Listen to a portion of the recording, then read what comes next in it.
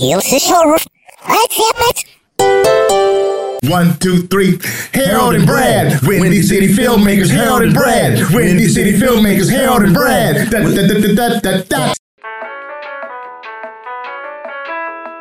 What's going on, y'all? Welcome to another edition of Harold and Brad, Windy City Filmmakers. Talk about indie filmmaking, acting, writing, directing, the whole 9 yards. What's going on, HD? Hey, glad to be here. No doubt.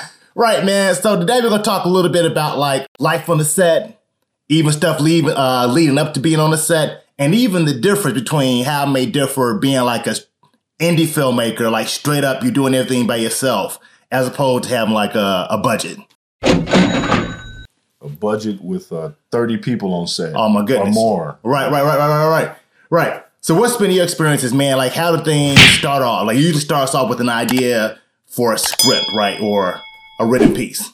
Yeah, it starts off with an idea, and the writer will come up with the treatment and then flush out a script. And it could be a short or a feature, depending on what kind of story the writer wants to tell and how long he wants the story, how quick he can tell the story, or what he wants to do with the story once he finishes it. So let's say he wrote a feature film, and now what is he going to do after he writes the film? He's going to sell it or attempt to get it made. And let's say he attempts to get, or she attempts to get it made. Now he has to find someone to help push the film, maybe a producer, an executive producer. Executive producer will go out and find the money. Other producers can come up with the food. No doubt. And other things that are important on set.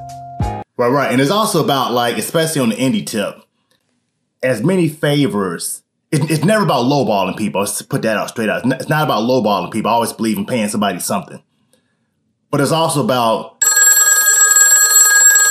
calling in some favors if you can get some favors. Like we shot the first episode of Dazzling Cool Cat Jones, episode 1. And just a secret, we got the space at the factory for free because I was doing a show at the time. They said, hey, you could just, knock it out. Say cool because you're doing a show. That comes in handy big time. Right. Yeah, being able to have a crew, a team, a set of people that are there for you because they know that you're there for them with their projects. And that's always best because, you talk about budget. I've been on sets where people shot with basically no money. Yeah. They just fed us, and with the promise of an IMDb credit. Right. So forth. And people paying you thousands for just acting in the film. So there's a zillion different variations of budgets and sets. And so we're just going to talk about the general overall idea of set life and the experience of filmmaking. And so let's say the filmmaker has written a feature. Now he has to go out and find these producers. And then after they've met, they've found the director. The writer may want to direct. Now it's time for casting. And there's the opportunity to get a casting director to go out and find the actors because maybe I don't know any actors. Right. I don't know any talented actors. Oh my God, what happened here? And then there's a ton of people that do know actors. They have their favorite actors that they work with all the time. And that's always great to have a team of actors that can produce the type of delivery and the performance that you're looking for every time.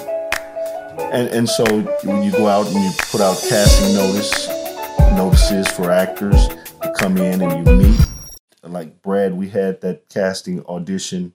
For Chase. For Chase. Yes. And we had people that we knew come into the room that we invited and people that we didn't know. Right. Yeah. Yeah. And that's the good thing about it, too, that people you knew, people we did not know, got some great connections with people who we did not know at the time. And also, it also varies. Like I remember Martin Scorsese, one of his first films, and he had his mother and father in the film. Right. His mother, I forgot what it was. They shot in their apartment. Because sometimes it's that too. And I want to backtrack, like, we talk about having a nice crew. A crew could be like two people, like there's one other person who you can depend upon, who you know is going to be there, show up on time, who you know is reliable. Even if you don't have a buku budget, I truly believe that you can always run your set very professionally in terms of being on time. Being organized is half the battle, so you're not wasting nobody's time. Like, I like the idea of going in, me personally, well beforehand, having stuff storyboarded. It's a blueprint that can change, organized in terms of time, organized in terms of how you're going to shoot things, organized in terms of how soon you can release people. And definitely paying somebody something or even feeding people goes a long way. Yeah. And storyboards are very, very important Yes. to me. Yeah. Because it's organization. So Right. it cuts out all of the monotony, some of the monotony. There's Yeah. always going to be something going on. And sometimes that monotony can be magic, Right. for the film. But storyboards are very important because it's organized, and it'll give me a chance as the actor to look to see what the director plans to do on these lines. Yes. Oh, you're going to get a close-up of my eyes on these lines. Right. Okay, so now I can think about how I want to deliver those lines and surprise myself how it comes out, of course. But it gives me an idea, too, of what the director's shooting for. Right. Or this will be a wide shot, so I know I'll say these lines this way, or plan to deliver them like this and see what comes out, type of thing. So storyboard is very important. And so now we're in the casting room, and we pick the actors, and the actors, obviously, as an actor, I've seen many videos and how-tos and read things on what to do in the room, and seminars, how to audition. So the actors come into the room. It's always best to come in with your best face on, positive, and the actor should be the professional in the room, so that when you leave out after delivering your piece, and the director and producer, who's ever in the room, says thank you, you say thank you, and don't try to shake everybody's hand. Just smile and say thank you, and leave. And leave with the professional idea of yourself in the room. And so let's say the film is cast now. So we have the cast. And for the actors out there, I teach at Second City, and I was just talking about this a couple weeks ago in the class, because we were shooting this 12-page script, and one of the actors hadn't memorized the line. So I says, okay, hold the paper and just act like you're saying these words and talking like you're reading or something. Make it work. And she made it work. But, so I gave him a lecture on preparation. Yeah. The filmmaker and writers, before you came along as the actor, have been working on this project for maybe a year. Yeah. Months and months. And then they pick you because you're that person to come in and deliver. So the best thing that you can do is prepare. Right. Come in ready to go with that first day of set. No doubt. Oh yeah. Oh no doubt. No, I truly believe, like, when it's go time, like when it's time to shoot, yeah, be ready. And I say this, like, on an acting tip, from my perspective, because sometimes, like, you're acting, you get an audition, you may get an audition, like, not to get off track, but it's kind of related. You may get an audition, for example, like the night before. It happened a couple of times where I got an audition for Chicago PD, whatever the case may be, the night before, right? And there's a big chunk of stuff. And so it's the basic idea, well, at least for me, getting off book, especially after doing a show, and the sides come in like at 5 o'clock, 6 o'clock, and you go on to a theater to do a show. Then you basically get home at 10 o'clock. You got to get up, go to audition at 9 o'clock. The chances of being off book, just real quick, are very slim.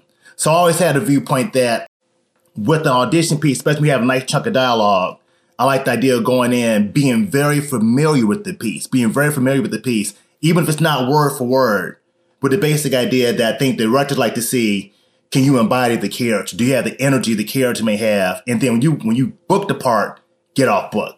You definitely be off book by the time you get ready to shoot. Be off book by the time you get ready to shoot, definitely. But yeah. Yeah.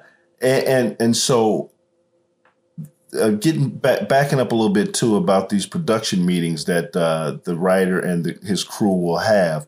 They're organizing. They've organized the storyboards. They've worked out a schedule, shooting schedule, line production, blah, blah, blah, blah, blah. And so everybody's ready to go that first day of shooting. You've had the table read, whereas the actors have gotten together with the director and they've gone through the script so he can hear the words if he hadn't heard them already from pre-table reads. And the actors had the meeting with the director. It could be a phone call. It could be a face-to-face individually. So you can flesh out with him who he expects this character to be. He's cast you because he wants you. So knowing that as the actor, all you have to do is have that meeting, find out what he wants and give it to him. And give them to him as yourself. Because in the end, I'm Harold. I'm always going to be Harold. No doubt. No matter what the lines say, right, and what lip I'm supposed to have, or what smirk I'm supposed to have, or whatever's going on, it's always you. It's coming through your character, coming through who you are. Yeah, right. Yeah. And so now you're on that first day of shooting, and lights are going up. Action. And they're about to call action. You have that quick rehearsal. I'm sure you've probably rehearsed with your acting scene partner prior to, or maybe you didn't, right? Because they're snot. You never know.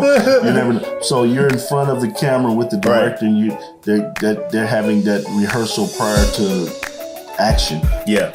And so, you get a chance to work with that actor and look into their eyes and see what they're giving you so you can react and give what you're going to give. No doubt. And then wait till they give something. And maybe that other actor isn't giving you anything. You still have to react to that. No doubt.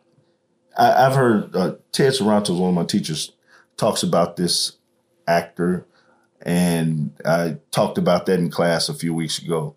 Repeated it, but I don't remember the actor's name. In the 60s, maybe 50s or 60s, a guy was acting with this actress with no ability. And so in the scene, she gives him a line and he looks at her and pretty much pats her on the shoulder in the scene and gives her the pitiful response like, you're doing the best you can. You're doing the best you can, type of thing. So no matter what, react, because the camera's going to see everything. It's going to pick it up. And so knowing that, do something. Yeah, you're always getting something. Right. And along those lines, it's like one thing I learned is being open to anything, because from theater to film, and even depending on the film, how big a project is, how small a project is, rehearsal, the definition of rehearsal is vastly different. Like rehearsal and theater, vastly different. So like there are times where you may be rehearsing something and like you're literally rehearsing and coming up right before the scene in the dressing room, in the chair, so on and so forth. They're throwing on makeup and they're going through the lines with the other actors, right? Which is cool, which gives you something to work with, but it's going to always be different based on what's going on. Like some people actually like to rehearse. Like back in the day, I heard like Alfred Hitchcock was big on having like an actual rehearsal, you know what I'm saying? Like a theater rehearsal type feel before the actors actually get to the set.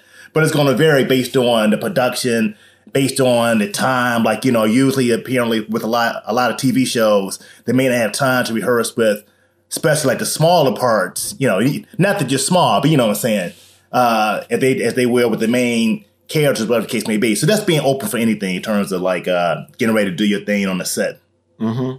And on the set when you're shooting, you'll be in different locations, right, in the wintertime, the summertime, indoors, outdoors, sweating. So you have to have in mind that the climate and the pressure of a room full of people, right, just uncomfortable situations can occur. So the best thing that I attempt to remember and remind my students is to keep a cool head and get along with people on the set and be easy. Just take it easy and follow directions. Because I've heard that that's what they teach the students in film school on the production side.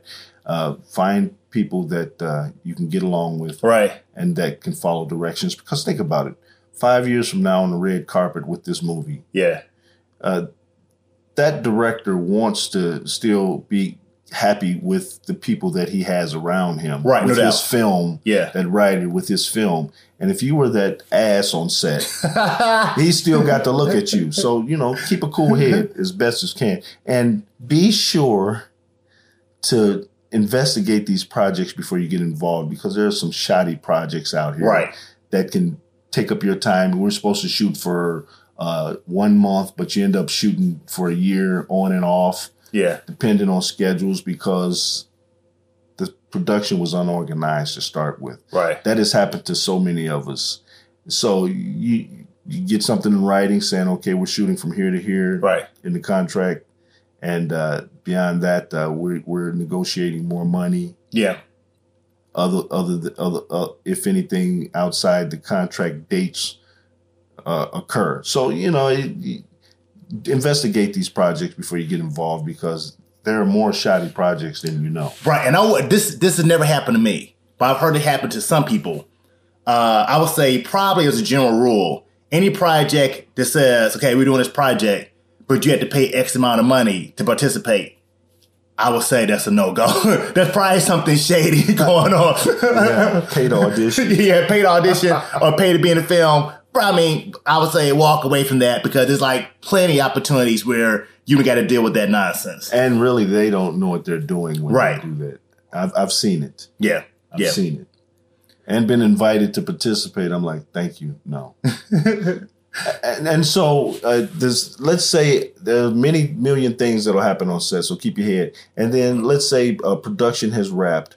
Then in the contract, there's some pickup dates, whereas they know that they couldn't finish everything. So they attached a couple more dates. And so they take the film, look at the rough cuts, look at what they've shot, unedited, and say, oh, we should add this to tie this piece of the story together. Right. Or we need to reshoot this because the sun was shining bright and it blew out the character, the frame, the shot, or any number of things. So they have pickup dates. And so now the film is finished and it goes to the editor, the director and editor. And I talked to Brad about this a few minutes ago, but I've heard that when you write your film, consider giving it to some editor that you trust and know. Maybe they're on your team. Because when, let's say, I write something, there's some things that I definitely want in the movie. I have to have that sunset. I have to have this shot when they hold hands. Right. And maybe those shots don't move the story forward. But I want the shot, but the shot's not moving the story forward. But I want the shot. That's why you give it away to an editor, because they'll tell the story. You can be in the editing room and you can have that debate with them in the editing room. That's what the editing room is for. And you get someone else to do it so that they can pull out the essential parts of the story. Right. And I have a slightly different opinion, because I edit a lot of my own stuff, and really out of necessity. But I also think it's important. Trust your instincts. Trust, because I'm a big believer. Write it, direct it, and editing it, and still getting input from time to time from other people. But by the same talk, I think it's also important to trust your instincts in terms of telling your story, in terms of what you have in mind for it. And I think it's one of the type of things. The more you do it, it's gonna be a matter of what works best for you. But I think like the more you do it, the better you get at it, in terms of telling the story you want to tell. Now, having said that, as the budgets get bigger, I like editing. I don't consider myself like Thelma Schumacher by any stretch of imagination. Martin Scorsese's editor. But I like the editing process. But I might have somebody else help out with the editing, but still going in with the process of definitely being in the room. And like a quick example is like when we did Walk or the Walk back in the day. My friend, Fred Bridges, was my editor for the longest time. And I went in with the idea of storyboarding. Like storyboarding is very important when you shoot, and also in terms of the edit. It's like shooting a film before you shoot it. And then Fred threw out, the edit was pretty much exactly the same I had envisioned it. And Fred threw out some great ideas about this, that, whatever the case may be. So it's always about, which leads to another point, collaboration. Collaboration real quick on set with the actors, And I'm thinking about, we did this film, Harold and I, and my boy Andreas. We did a film called, and so there was one thing that I love. We were just working on shooting some things, and there was a part where you and Andreas came up with it near the end of the film where you were reading the paper and then you cross your legs at the same time. That was my idea. Yeah. Like, that's a little thing, but that's the great stuff that you look for. You know what I'm saying? Collaboration and things of that nature that take peace to another level. Because I'm a big believer that, you have the character and you may write a piece, you may hear the characters in your mind. And I think it's really important that to embrace that, but also let it go. Because when a talented actor embodies the character, they're going to take it to another level. The musicality may be different. You have to embrace that. So I love the idea of somebody say, this is the character, and then they truly make it their own. You know what I'm saying? And it may go places that you didn't imagine in writing it, but still be within the confines of the story you're telling. That's what it's all about. That's what it's all about. Yeah. Collaboration is good. But then, you think about the big budget Hollywood films, there's always someone else editing the story. So, and like I said, so it's different points, different views, and the whole idea is to write a good story and have it well told. Robert McKee said something like that, good story well told. Right. So in collaboration, you just make the best story possible. Yeah. Right. Now, one thing real quick, I was aware of, I wasn't aware of until I started doing more film, is that there can be like a lot of downtime. You know what I'm saying? That, you may have like 3 pages. I'm just shooting 3 pages. Depending on what's going on, 3 pages could take a while to shoot. Like even when we shooting stuff on our cell phone back in the day, it would take a while. Like it wasn't like, 2 pages. Okay, we do this like in 10 minutes. More times than not, it would take a while to actually shoot to get the different shot selections, so on and so forth. So that's one time, like being aware that may be like a lot of downtime. And downtime does not mean that they're not organized. It means that the nature of filmmaking means that it's if you're doing a film, you can't necessarily be on your way to a fire, right? You got to be there to do the film. That's right. And you can't have conflicts like I'm going to set up 2 projects on one day. Because more times than not, that first project is going to run over. So you can't go to have a fire waiting for you while you're on set. I'll say this real quick, man. I was doing like a short film. And so they were like, yeah, we're going to shoot from here to here. I said, well, great. I got to get out of here by this time. I had rehearsal that night. I said, cool, we get you out of here by 4 o'clock, by 3 o'clock, whatever. Because rehearsal was at 6. And so famous last words, of course. 3 o'clock became 4 o'clock. 4 o'clock became 5 o'clock. I realized, oh man, they're nowhere close to my scene. And I had to call my director, let him know. And I hated to do it. Say, they're running late. I'm not gonna be able to make rehearsal. No, thank goodness it wasn't a show.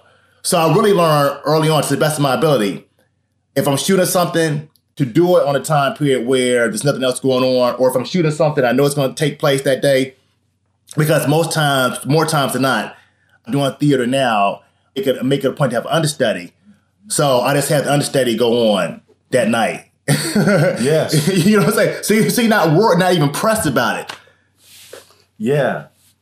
And so conflicts will happen. So do your best up front to prevent the conflicts. Right. And there's a lot of downtime on set. Yeah. I mean, you have to set the lights. Sometimes that could take 20 minutes to move some lights and turn the camera around. And so, crew have their jobs, and there's a lot of downtime for crew when the directors are actually filming with the actors. Right. And there's downtime for craft services after they've prepared the food. Now they're sitting around, and the actors are waiting for their turn to shoot, And so, and it's always great when a director can manage the time of the set on the set for the set. Right. Whereas, like, if I'm shooting, like you said, they didn't get to your shot for hours and hours and hours, which has happened to me a few times, which really gets under my crawl. So the best thing a director can do in managing the time is if we're shooting 3 pages and I'm at the end of the 3rd page. Right. Call time is 9 a.m. Well, call me in at noon. Right. Don't call me at 9 o'clock and think I want to sit around and watch. Right, no doubt. I want to sleep. I want to study my lines before I get there.